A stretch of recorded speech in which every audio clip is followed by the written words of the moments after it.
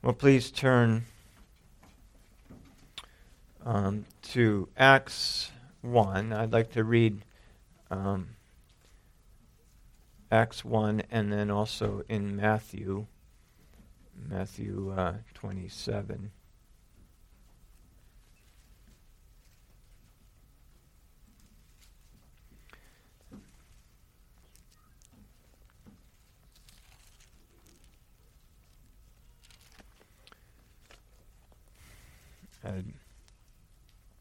As we look today, I'd like to look particularly at this comparison between the differences between Peter and Judas.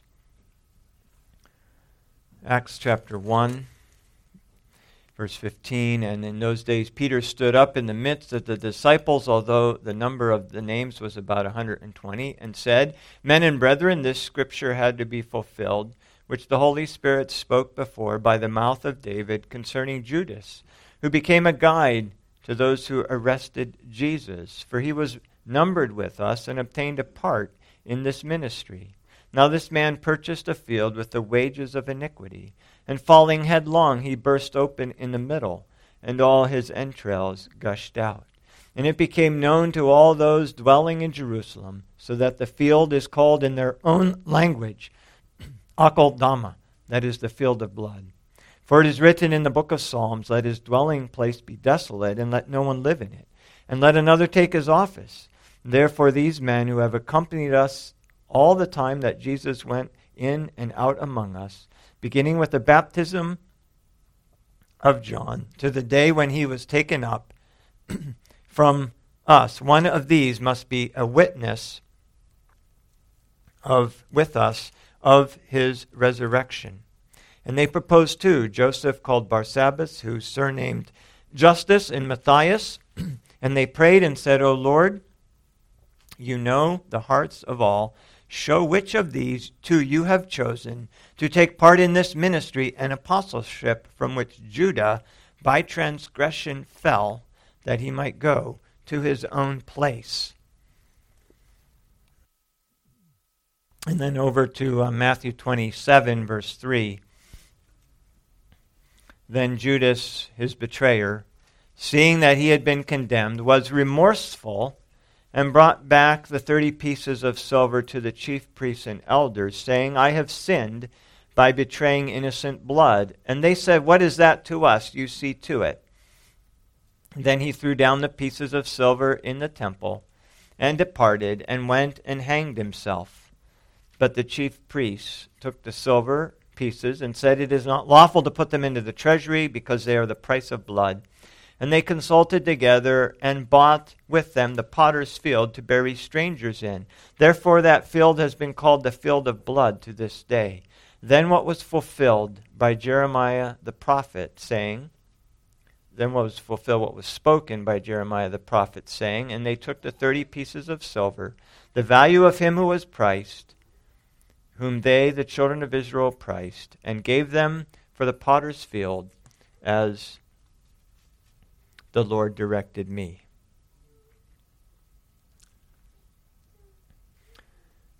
Those who seek his precepts will walk at liberty. Almighty Heavenly Father,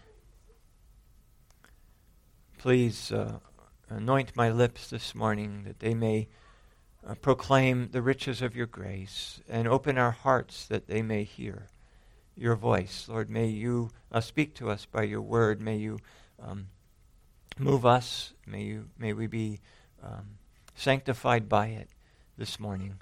And I ask that you would sanctify and set apart my sinful lips for this. In Jesus' name, amen.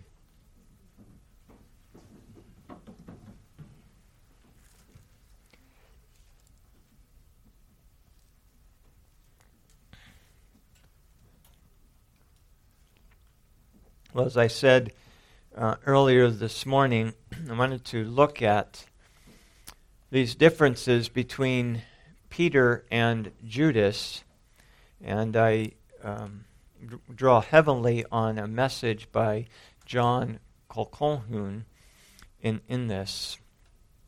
And I want to acknowledge at the outset many of these points are points that he has made. But I think there is something to be profited here from the Scriptures in looking at what was different between Judas, who was remorseful, it said. He saw that Jesus had been condemned, and he was remorseful. He brought the pieces of money back, and he said, I have sinned, and I have betrayed innocent blood. I mean, we might say, well, that sounds like a good confession. That's what he did do. That's what the Scriptures say that he did in Acts. Peter says that he was a guide to those who arrested Jesus. He betrayed Jesus. So Judas' confession is an accurate, according to the Scriptures, an accurate assessment. It's an accurate acknowledgement of his sin. He had remorse for it. He was sorry for it. But Acts 1 clearly says that he was damned, that he must go to his own place, that he might go to his own place. By his transgression, he might go to his own place, to the eternal judgment of God. Whereas Peter, who did something very similar, and in some ways you might say it was worse. He denied with oaths that he even knew the Lord. He denied that he was his disciple. He denied Christ. This is why martyrs die, because they are unwilling to deny Christ. They are unwilling to say, I recant my belief in Jesus Christ. They're unwilling to say, I don't know who he is. And they're willing to die. Peter denied Christ. And yet here he is conducting the meeting that will pick the replacement for Judas. What is the difference? Why is Peter where he is? Forgiven, restored, and Judas dead, having hung himself. And the answer is in the difference between true repentance and what we might call a counterfeit repentance. A repentance that is commonly said is a repentance that needs to be repented of. Repentance is a saving grace. We can't be saved unless we repent. Jesus says that several times in the Scriptures, that without repentance, we cannot attain eternal life in heaven, in referring to a tragedy where people died when a building collapsed on them, and in another case where people were persecuted and were killed. Jesus says, I tell you, unless you repent, you will all likewise perish. So what is true repentance? What characteristics set it apart from a counterfeit repentance that is not a saving repentance? And the first thing that characterizes true repentance is that, and distinguishes true repentance from false repentance, is that false repentance flows from a conviction of the law in the covenant of works. But true repentance flows from a conviction of the law in the covenant of grace. False repentance from a conviction of the law in the covenant of works. True repentance, a conviction of the law in the covenant of grace. The difference is in how one responds to the conviction of the law. You see, false repentance arises from the conviction that the law has been broken. Judas recognized, I have sinned. I broke the law. It arises from the recognition that there is a legal obligation, a binding obligation to obey the law. And so we might call this the legal conviction of sin. It flows from the work of the law written on the heart, convincing the conscience that the law of God has been broken and that its curses and judgments are upon us. So what is it? What is a conviction of the law in the covenant of works? Well, when the holy law convicts a conscience in the covenant of works, that person is forced to believe that the law requires from him perfect obedience as a condition of life, and that its tremendous curses for disobedience are pronounced against him. Romans 2:14 says, "For when the Gentiles who do not have the law by nature do the things in the law, these not having the law are a law to themselves, who show the work of the law written in their hearts, their conscience also bearing witness, and between themselves their thoughts accusing or excusing them." Judas is having an accusing thought of his conscience under the work of the law, convicting him of sin. He recognizes that righteous law requires a perfect obedience, but under the covenant of works, that obedience is due from him. And so even though he agrees with the curse and the requirement of the law, so that he becomes alarmed, so that he recognizes he can say, "I have sinned, I have broken that law." But the only refuge that he has, the only recourse, the only response that he has to a conviction of the law under the covenant of works is that in order to pacify his guilty conscience, he must do works of obedience. He has to lay a foundation of hope in his resolutions, in his reformations, in his being able to do the right things and through his own works attain this righteousness that he knows he lacks. And so what does Judas do? He takes the money and throws it back. He knows it's blood money, and so he's trying to do works of righteousness, self-righteousness, by his own merit to satisfy the requirement of the law. And so what's he going to do with the blood money? Well, it's not money I should have, so I'm going to take it back, and he does. But the defects of his own attempt to obey the law, which he cannot do, only give rise to more fears.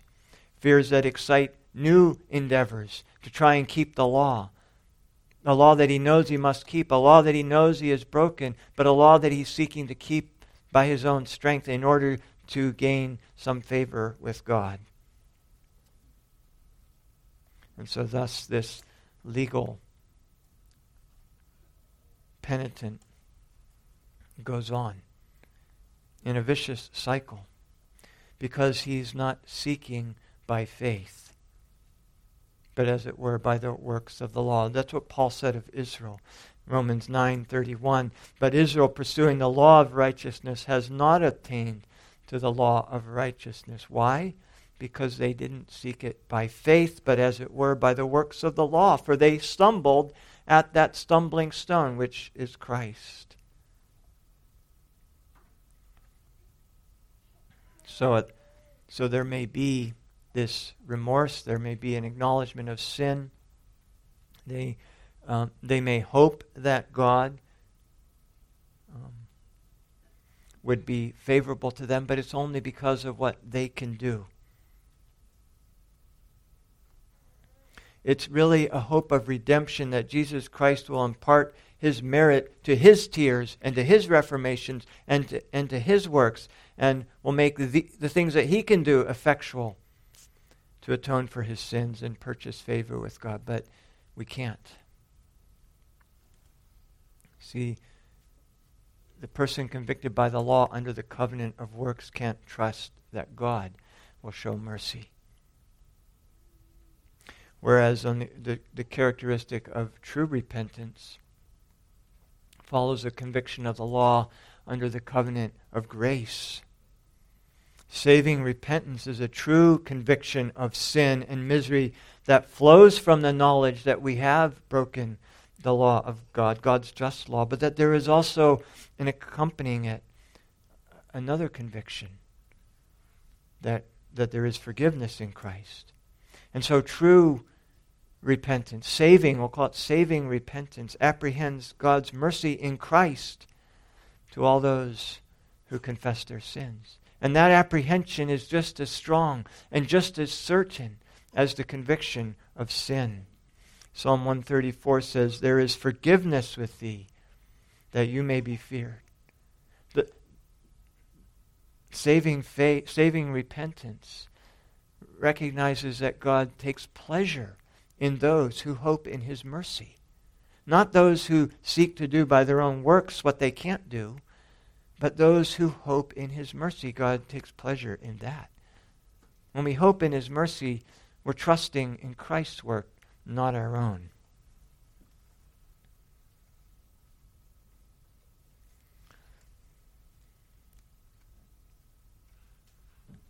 Godly sorrow for sin and turning from it and trusting on, relying on Christ's righteousness are the title, are the basis for our pardon and our forgiveness. He who would repent acceptably must believe in Christ so that he can repent. Hebrews 4 says, "Without faith it is impossible to please Him, for he who comes to God must believe that He is, and that He is a rewarder of those who diligently seek Him." Acts 11 speaks of the hand of God being with them, such that a number of people turn to the Lord. See, we must believe and know that there is safety in entrusting our guilty soul to Christ.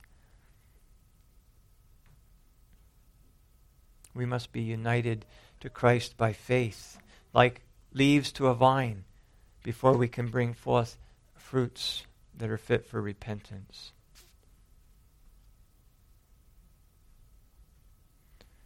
And so we can approach God through Christ with both a deep conviction of our guilt and our just reward of eternal rejection, but also an equally deep conviction of God's mercy. So David could say in Psalm 51, "Wash me thoroughly from my iniquity, cleanse me from my sin, create in me a clean heart, and renew a right spirit within me." You see, that faith, that God can do that, and that He will do that, and that He delights to do that, is one thing that separates a counterfeit repentance from a saving repentance. False repentance produces a guilty flight from God. And it produces these slavish and proud efforts to atone for our sins and make peace for God by ourselves, by our own acts.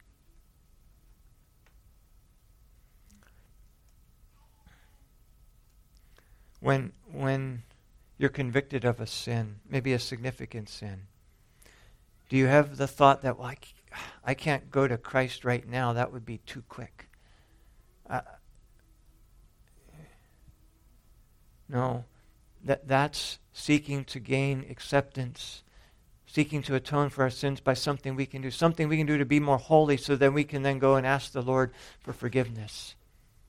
No, saving repentance turns immediately to Christ, immediately. Because we have this conviction of the law in the covenant of grace, that God is gracious and that God forgives the guilty, and there's nothing that we can do on our own to obtain that. The longer that we stay away, seeking to do something in our own strength, the longer we are continuing estranged from Christ. But secondly, counterfeit repentance proceeds only from a sense of danger and dread of God's wrath. Whereas true repentance, saving repentance, is, while it has a sincere mourning for sin and a loathing of ourselves,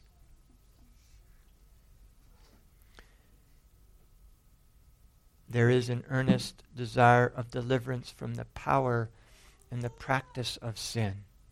See, counterfeit repentance proceeds only from self-love, the danger that we are in. And that's unsettling. And so that produces, well, we need to do something because we're in danger.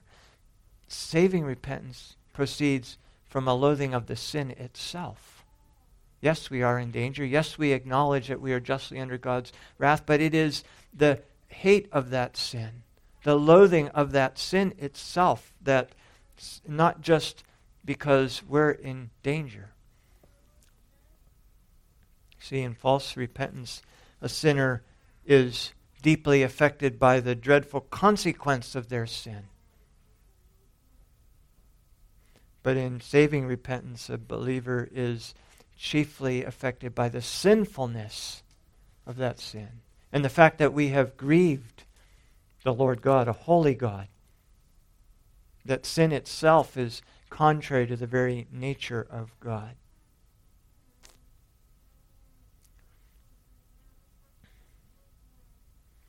That's why at times in counterfeit repentance, the repentance only is exhibited when those dangers are most real and impressed upon them. And one such time is around death, but it's not the only time. But it's times when the consequences of their sin stare at them. Judas was only convicted of the sin when he saw the effect that this righteous man had been condemned. There was no remorse over the guiltiness of his sin in the offense it is to God.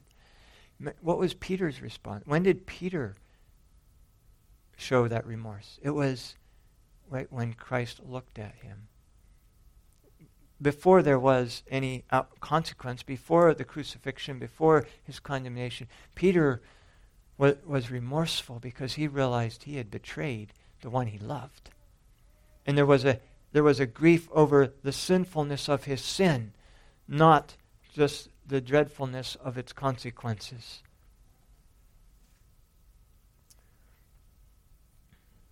The Bible speaks about this when it says it talks about the worm that never dies and the fire that can never be quenched.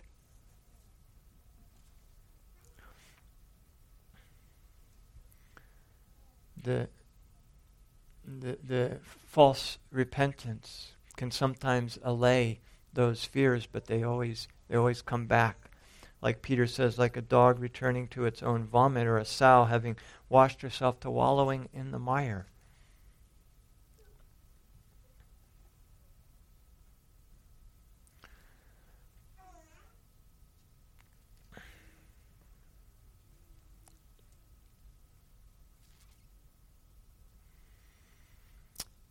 The sincere believer, godly repentance, mourns for the sin itself and wants to be delivered from that sin. And it's willing that nothing be spared, even the eye, even the hand that sins, it's willing to cut that out. Because it's the sin itself that is what is being fled from. Third thing that differs is that in false repentance, a sinner is mainly affected by the gross and the open sin. When sin becomes exposed, when it becomes open and known. Whereas in true repentance, a believer is more deeply affected with the secret sins, the thoughts that produce those outward sins, the sins that we love to hold on to. You see, in counterfeit repentance, is chiefly arises when something is exposed, when it's public, when it's big, when it has a big effect on other people. Maybe somebody might be sorry for the harm that they've caused to somebody else, or the damage that's been done. Saving repentance is more deeply affected by the heart desires that led to those sins. By the desires of the heart, even maybe that never resulted in the outward expression of a sin, but nevertheless, those are sins. That's what lust is. That's what covetousness is. Before somebody steals something, they desire it, they lust for it, they covet it. Before they fornicate, they desire to have what God hasn't given them. Before they slander somebody, there is the desire to see somebody else destroyed. Before there's an angry outburst, there is a desire to control something that we can't control. And saving repentance is more concerned with those desires and those sins within us and the will that gives rise than it is with the magnitude of the outward consequence of our sin.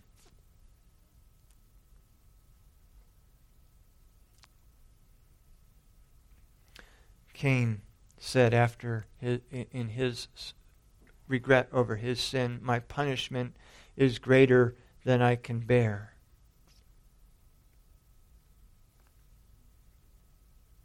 My punishment is greater than I can bear. It's greater than I can be forgiven.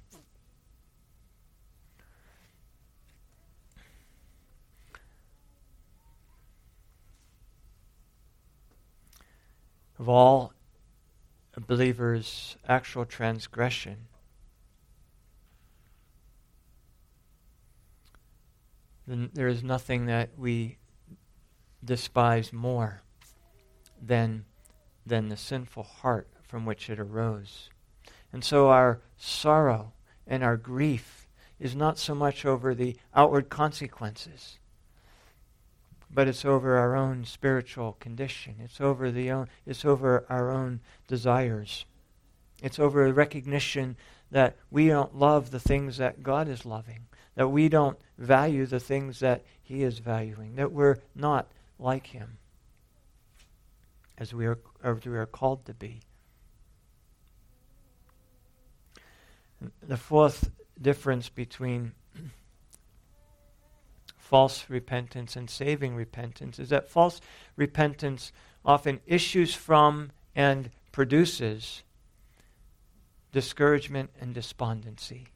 It issues from, it arises from, and it often produces discouragement and despondency. But true repentance springs from an encouraging hope. Saving repentance.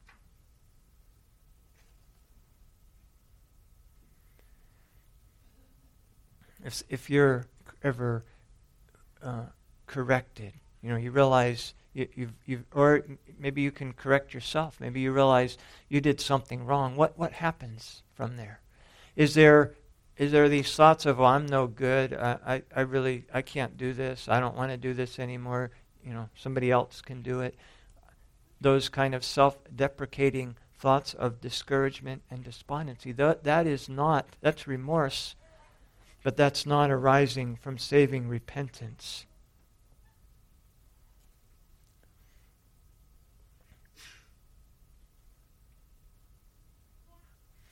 To counterfeit repentance, their sins and crimes appear dreadful. They know that they frequently violate their promises of new obedience. And they begin to be afraid that God will never pardon and accept them because they're such terrible rebels. And though they dare not neglect doing their duties, yet they come with a sense of horror, afraid that God will never pardon them. They come to God as an enemy, as this one who is opposed to them, who is condemning them.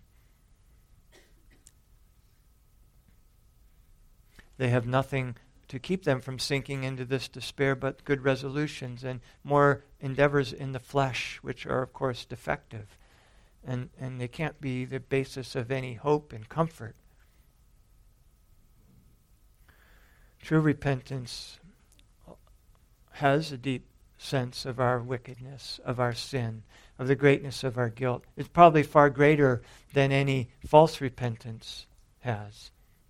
And yet it doesn't yield to despairing thoughts about God's redeeming mercy, but we're able to trust in God's mercy.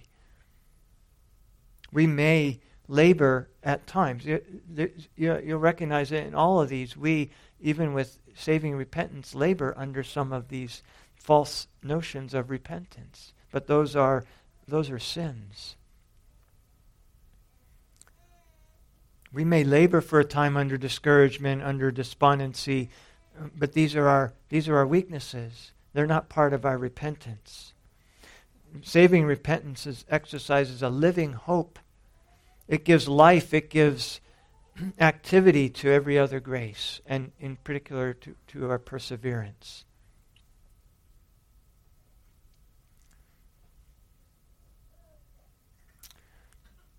And so this gospel hope that arises from our union with Christ, it relieves our fears that our sins are too great for God to forgive. That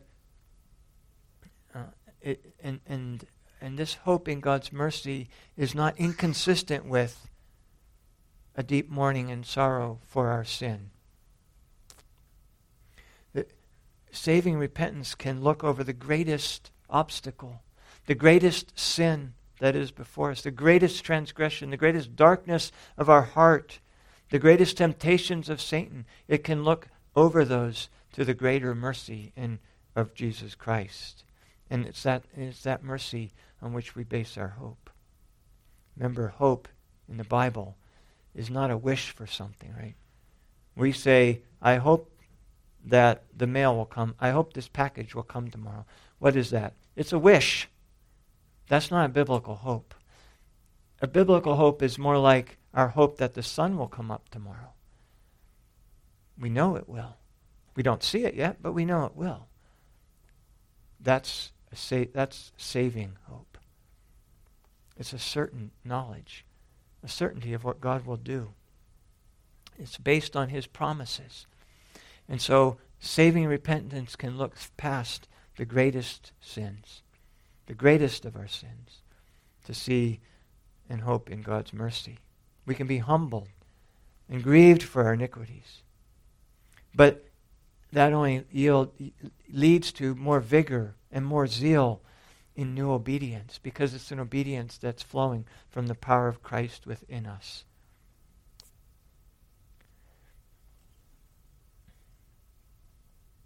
So true repentance is a flight away from discouragement, despondency, despair, to Christ.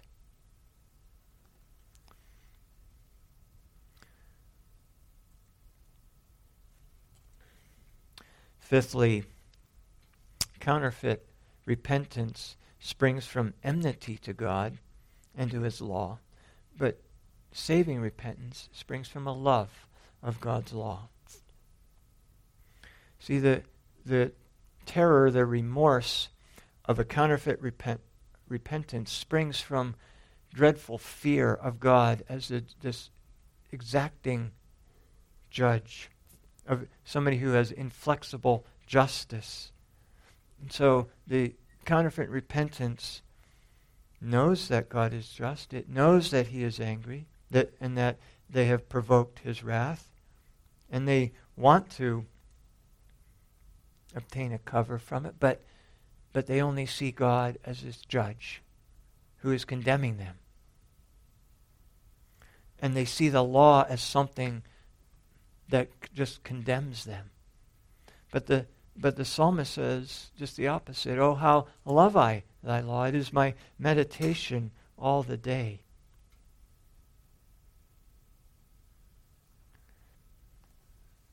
See, Counterfeit repentance shows themselves to be enemies of God by their wicked works. They see God only as a judge, as an angry judge, taking vengeance. And they see the law as the basis for that, instead of seeing the law as a transcript of the character of God. And we love it because it shows us who God is and who Christ is. And so we mourn our sin because it's contrary to the nature of God. It's contrary to the one that we love. You ever see a little child, 3, 4, imitate daddy? Right? They want to be just like daddy. They want to shave like daddy. They want to wear daddy's clothes. They walk around in his shoes. They want to do the work that daddy does. Right? My daddy was a preacher, so when I was young, we set up boxes of tissue boxes, and that was our little pulpit, right? When we're 3 and 4 years of age. Why? Because we want to be like those whom we love. And saving faith, saving repentance, desires to be like the God that we love. And the God that we love is defined, described, characterized by his law. It's a reflection of his very character.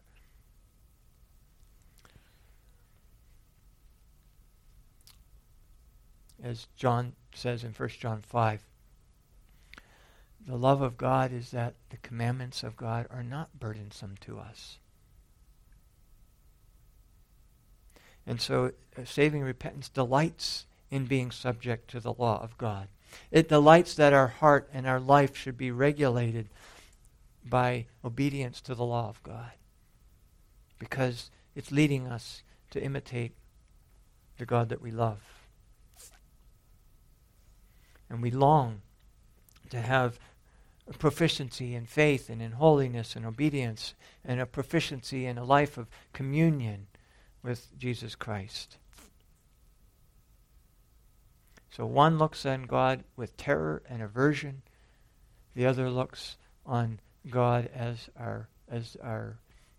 the one who justifies, the one who sanctifies, the one who forgives, the one who loves us.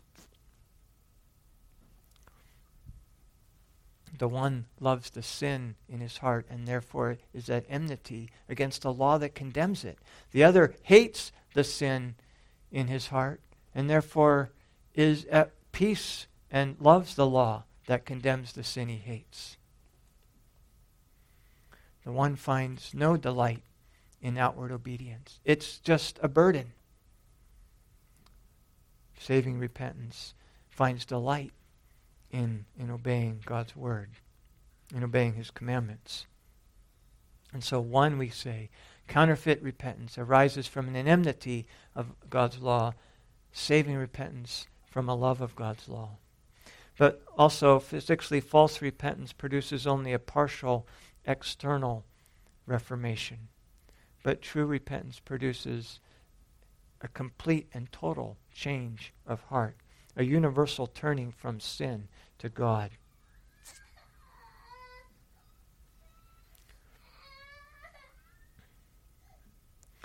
The false repentance still clings to this world. It still delights in the pleasures of this world, and it only refrains from partaking in them, the sinful pleasures, because of some outward consequence. See, there isn't a change in the heart. It's just a partial change. It's an external change.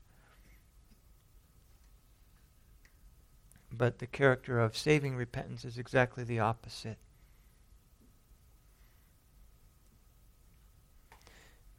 It recognizes that saving repentance recognizes that we are not yet without sin, and yet it presses forward.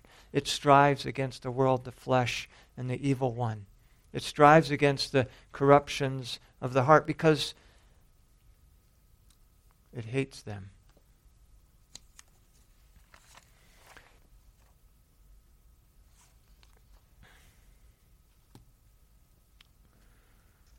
So one produces an external conformity, an external change, behavior modification. The other, an inward and complete change of heart. It's a change of the will, a change of our loves and affections. As well as, of course, that change of the inward heart will also affect the outward as well. And lastly, one more, counterfeit repentance is temporary. Because it's only a behavior modification, because it doesn't deal with the will, what the heart desires, what it loves, it wears off. Maybe you have a tile. There are two different kinds of tile that they put in houses. Some tile, the color goes all the way through the tile. In other tile, it's just a veneer on top. And what happens when that top gets scraped off? What happens if it gets chipped off? Well, then you see the true color underneath. But when the color goes all the way through the tile, permeates every part of it, then you can chip a little of the tile off and what's underneath is still the exact same color.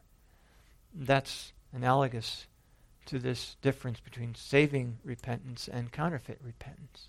Counterfeit repentance is temporary. When the effect is of the judgment or whatever is driving the remorse, when that wears off, the loves of the heart are exposed again because they're unchanged.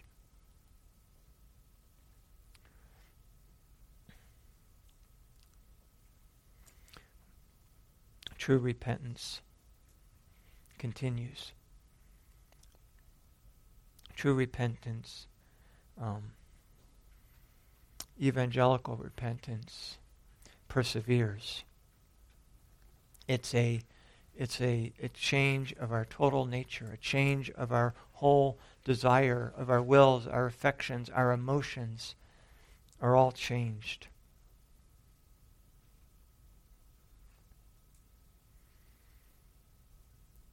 True repentance can remember, always remembers the sins that we've committed. But with them, it remembers that the grace of God is far greater. When somebody that maybe has sinned in the past, and you see that they're always able to speak about that in the context of God's redeeming grace, then you're seeing saving repentance. When past sins that are just completely covered up because we don't even want to talk about them, there's maybe an element of more repentance that needs to happen. I won't say that there is not that alone makes it not saving repentance, but I will say that repentance needs to grow, so that in the context of that sin, the grace of God is seen as greater, and the shame of our sin is removed, so that like David, we can speak about it, and we can confess it and acknowledge it, and still trust in God's mercy to forgive us, and to cleanse us, and to remove that shame, and to remove the guilt. True repentance recognizes that every good thing we do is the result of God working in us. And it's able to praise God. Paul could say, I labored more abundantly than they all, yet not I, but the grace of God which is in me. He didn't take credit for the good that he was able to do, because we recognize that the good that's in us is that we live this life by faith. This life we now live in the flesh, we live by faith in the Son of God. It is no longer I who live, but Christ lives in me, Paul said. And so we don't seek to take credit for the things that we are unable to do. Whereas a counterfeit repentance seeks to take credit because it's something they think is done in their own strength. Well, I hope that this has been a look at what godly repentance is. We all wrestle with various aspects of these we all wrestle with aspects of false repentance. But may God, by His grace, more and more enable our repentance to be that which is, to have those characteristics that are true of saving repentance. Let us pray.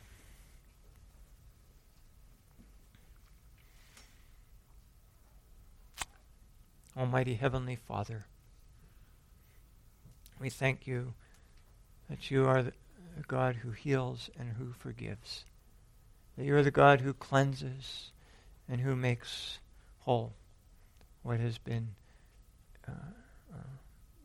broken, what has been corrupted. And we hope this morning in your mercy. And we ask your forgiveness, Lord, for all of the times that our repentance has needed to be repented of. We ask, Lord, that you would give to us a sincere humility and a saving repentance. In Jesus' name, amen.